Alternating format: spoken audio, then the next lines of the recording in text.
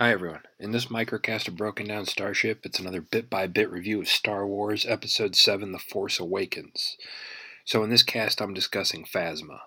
You know, the stormtrooper in shiny chrome armor. Where do I begin with this? How about with the fact that they got the great Gwendolyn Christie of Game of Thrones fame to play this character, and you never see her?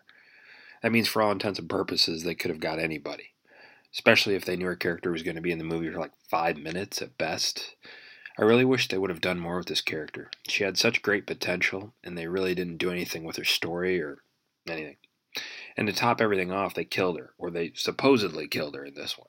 I mean, obviously she returns, but as far as we knew at the time, she could have very well been dead. All in all, I not much to say about this character because she's barely in the movie. If I had to sum her up, I'd say it was a waste of talent of a great actress.